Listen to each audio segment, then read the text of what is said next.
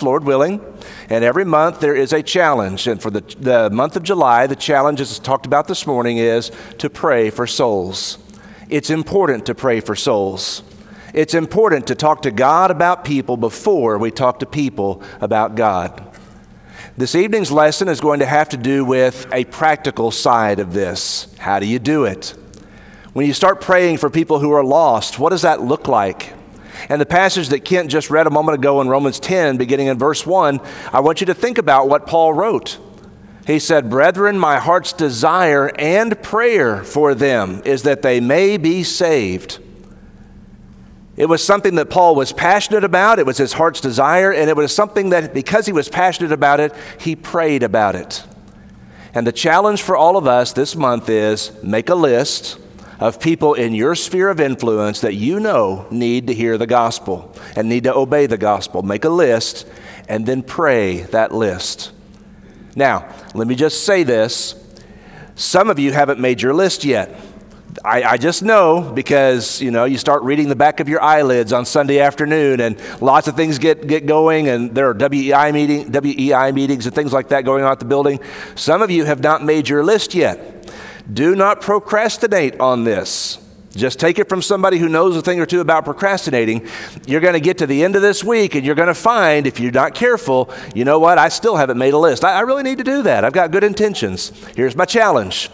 Tonight, when you go home, before you go to bed tonight, sit down with a piece of paper and make a list. You don't have to write everybody. You don't have to put down every single person that you know that needs to hear the gospel, but put your top 10. The ones that just immediately come to mind. Put 10 people on a list and then pray for them. Pray for them by name. Pray about their circumstances and pray about your influence in their lives and those kinds of things.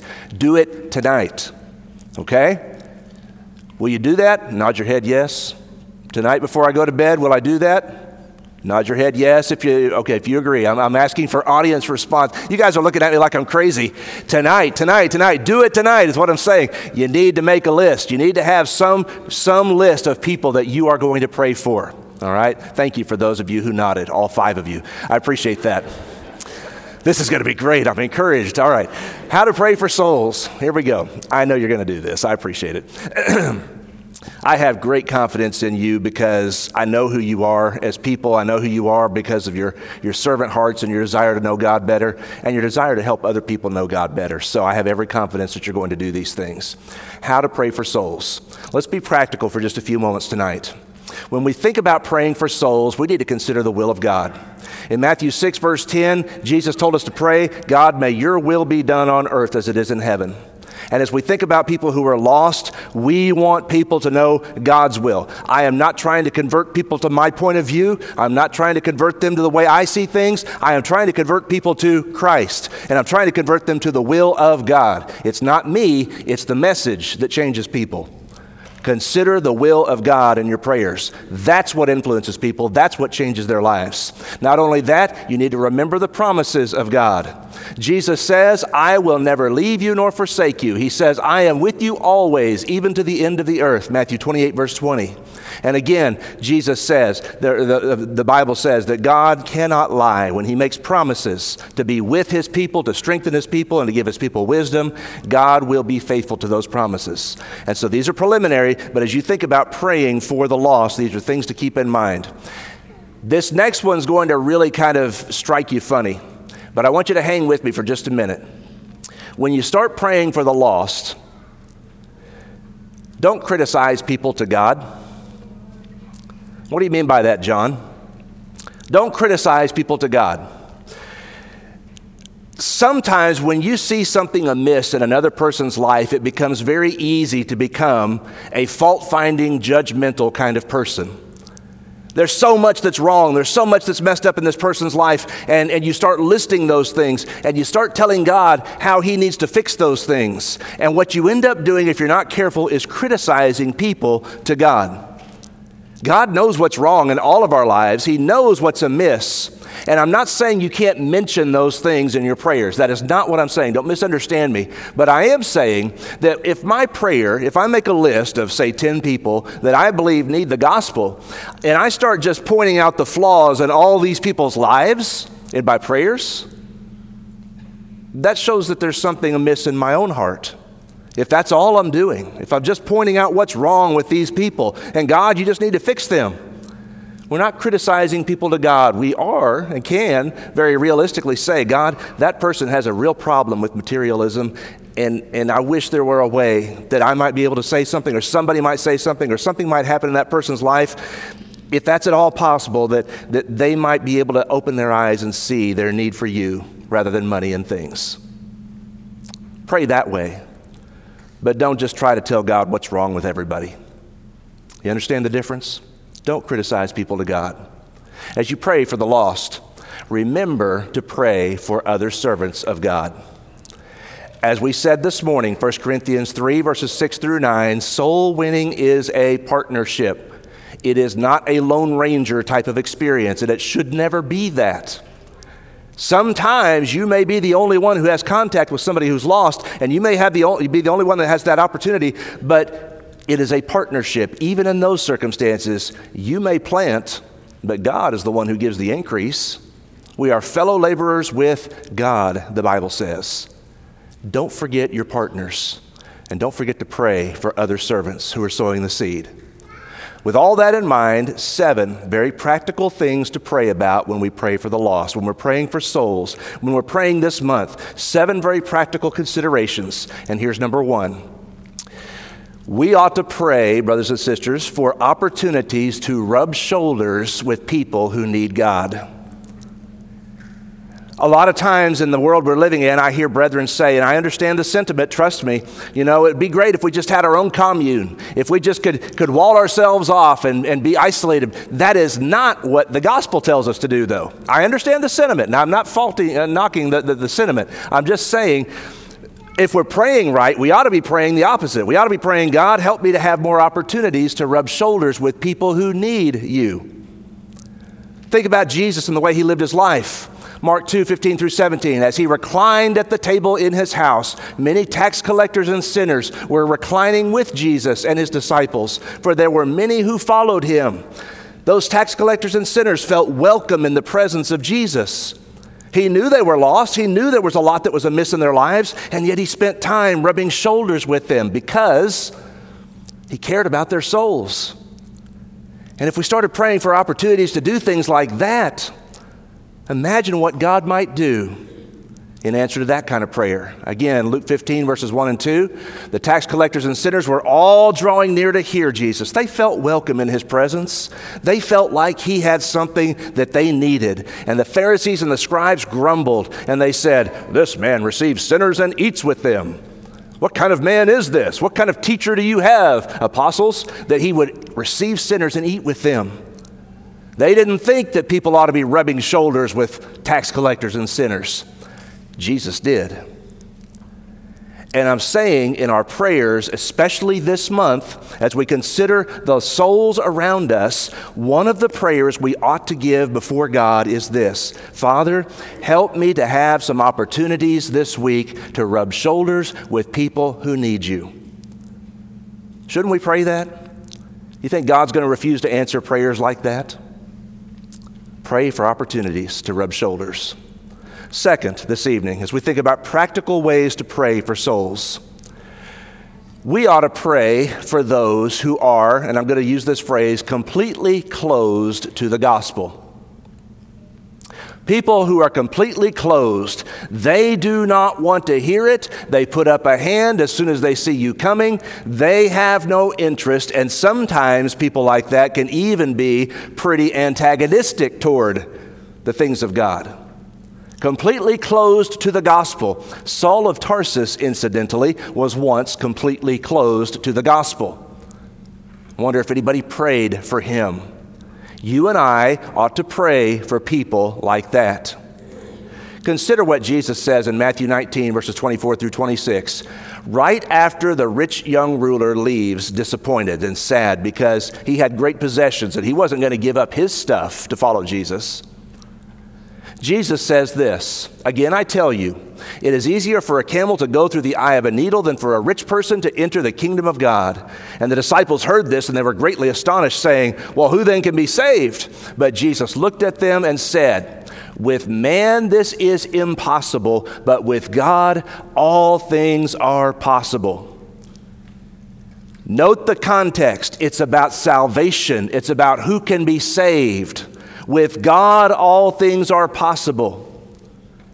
If we believe that, then we ought to petition our Heavenly Father every single day, even for the people in our lives that are completely closed to the gospel. With God, all things are possible. And if you pray that way for people like this, there's no telling what you might experience as time goes on, because we do serve a great God who loves people and wants all to be saved. Don't write anybody off in your mind and your heart. As long as there is life and breath and a mind, there is opportunity to obey. Don't just assume that people they're just too far gone. Do not get in that mentality. You pray for those people who are completely closed.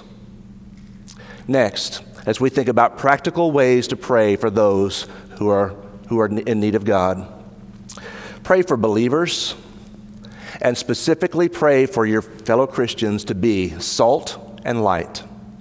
It does not matter what other spices you put in a dish, you always know when salt is present. You just do. And that's the way it's supposed to be with Christians.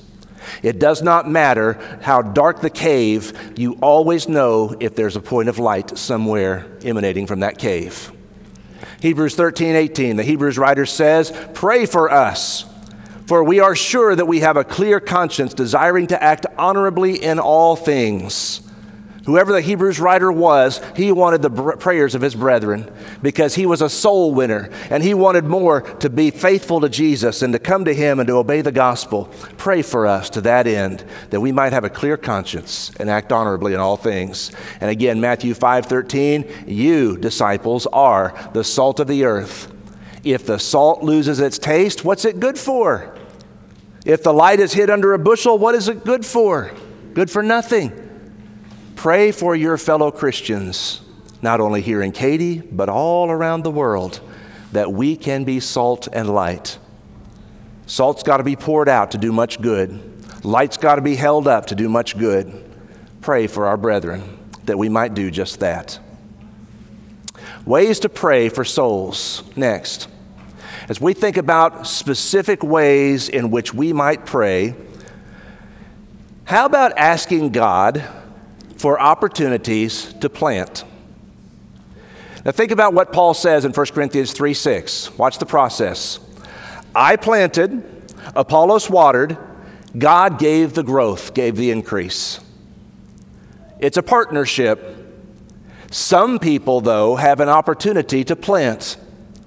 There are people who do not know the first thing about the gospel of Jesus Christ. They don't know the first thing about the person and work of Jesus.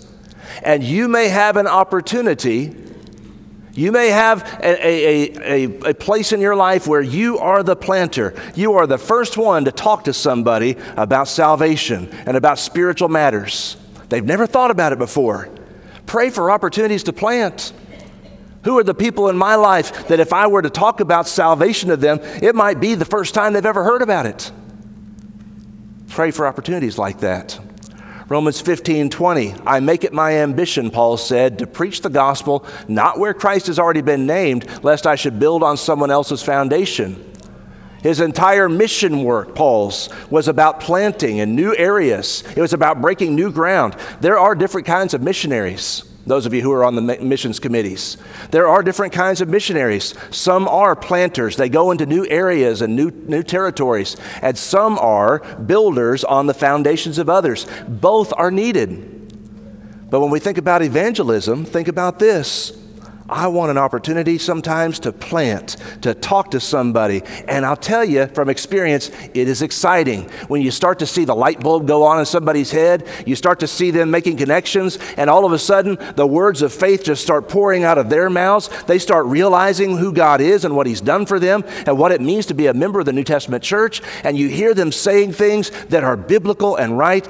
There are few things in life that are more thrilling than that, because you planted. Pray for opportunities to do that. God, help me to have an opportunity to plant with somebody. And then the next piece of practical wisdom is pray for opportunities to water. Every one of us knows people. Maybe it's your family members, maybe it's people that have attended for a long time in our services, that they've had plenty of people try to do some planting, and what we really need is to do some watering. That is, continuing to encourage and exhort and challenge and sometimes rebuke people. Hey, the Bible is meaningful. The Bible is significant. The Bible is life-changing. Why haven't you made the decision to obey what God has given you to obey yet? In Acts 18:26, Priscilla and Aquila were waterers. They took Apollos, who was speaking boldly in the synagogue, and the scripture says they took him aside and explained to him the way of God more accurately. The church needs planters, and the church needs waterers. And when we plant and when we water and we plant and we water, God will give the increase. And maybe, just maybe, in our prayer lives, as you make your list tonight, before you go to bed, as you make your list, think about the fact that some of these people need the gospel planted for the first time.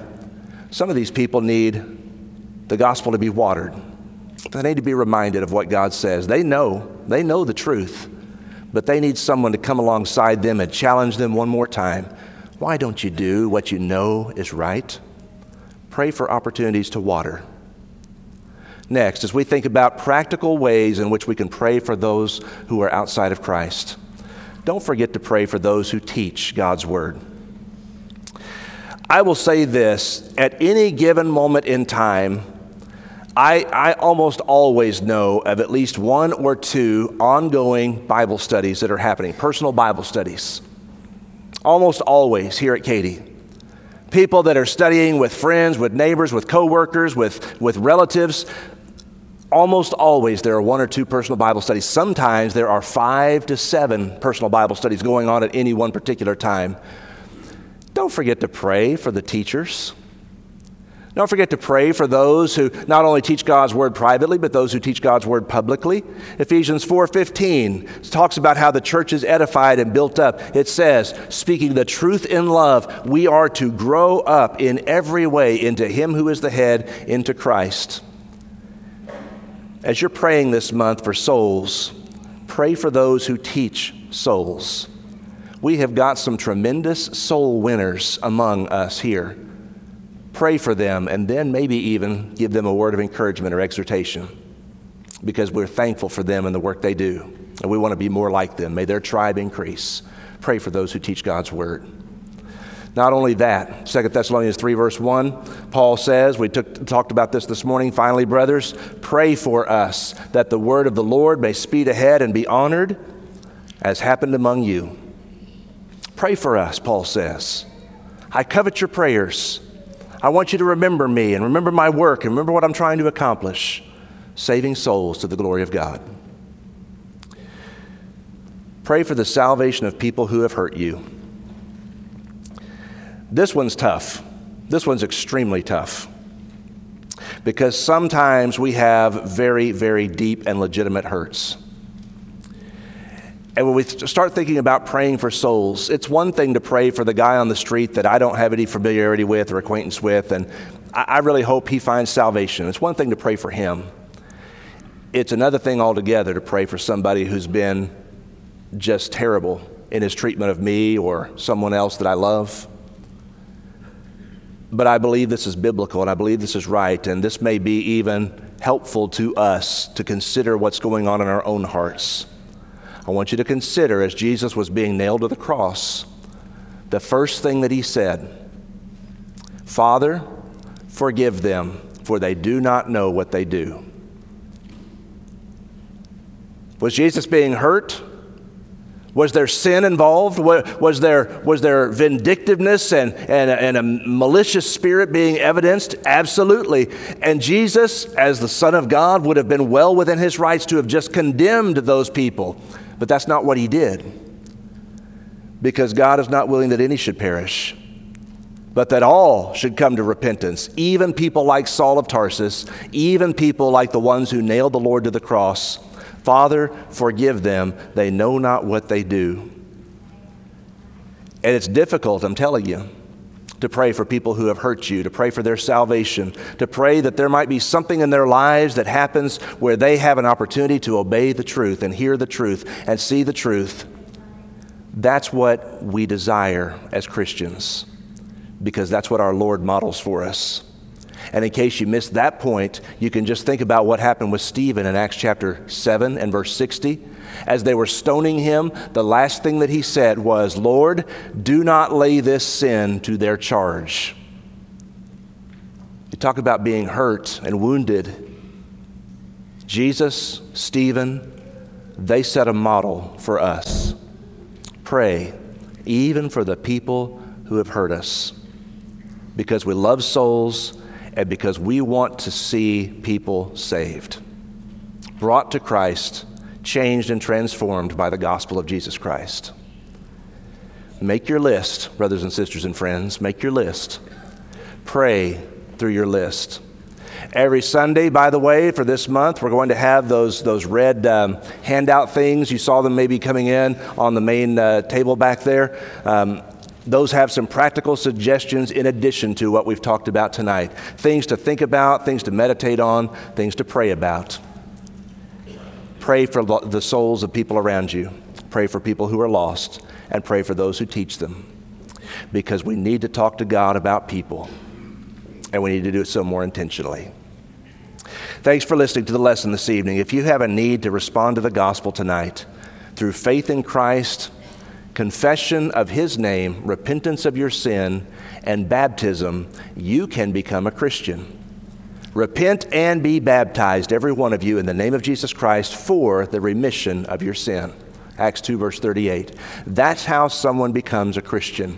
And if you're ready to make that commitment tonight, or if you'd like to respond and you want to ask for prayers, we're willing to help you, and we're happy to do those things. Won't you make your need known as you come down the aisle while together we stand and while we sing.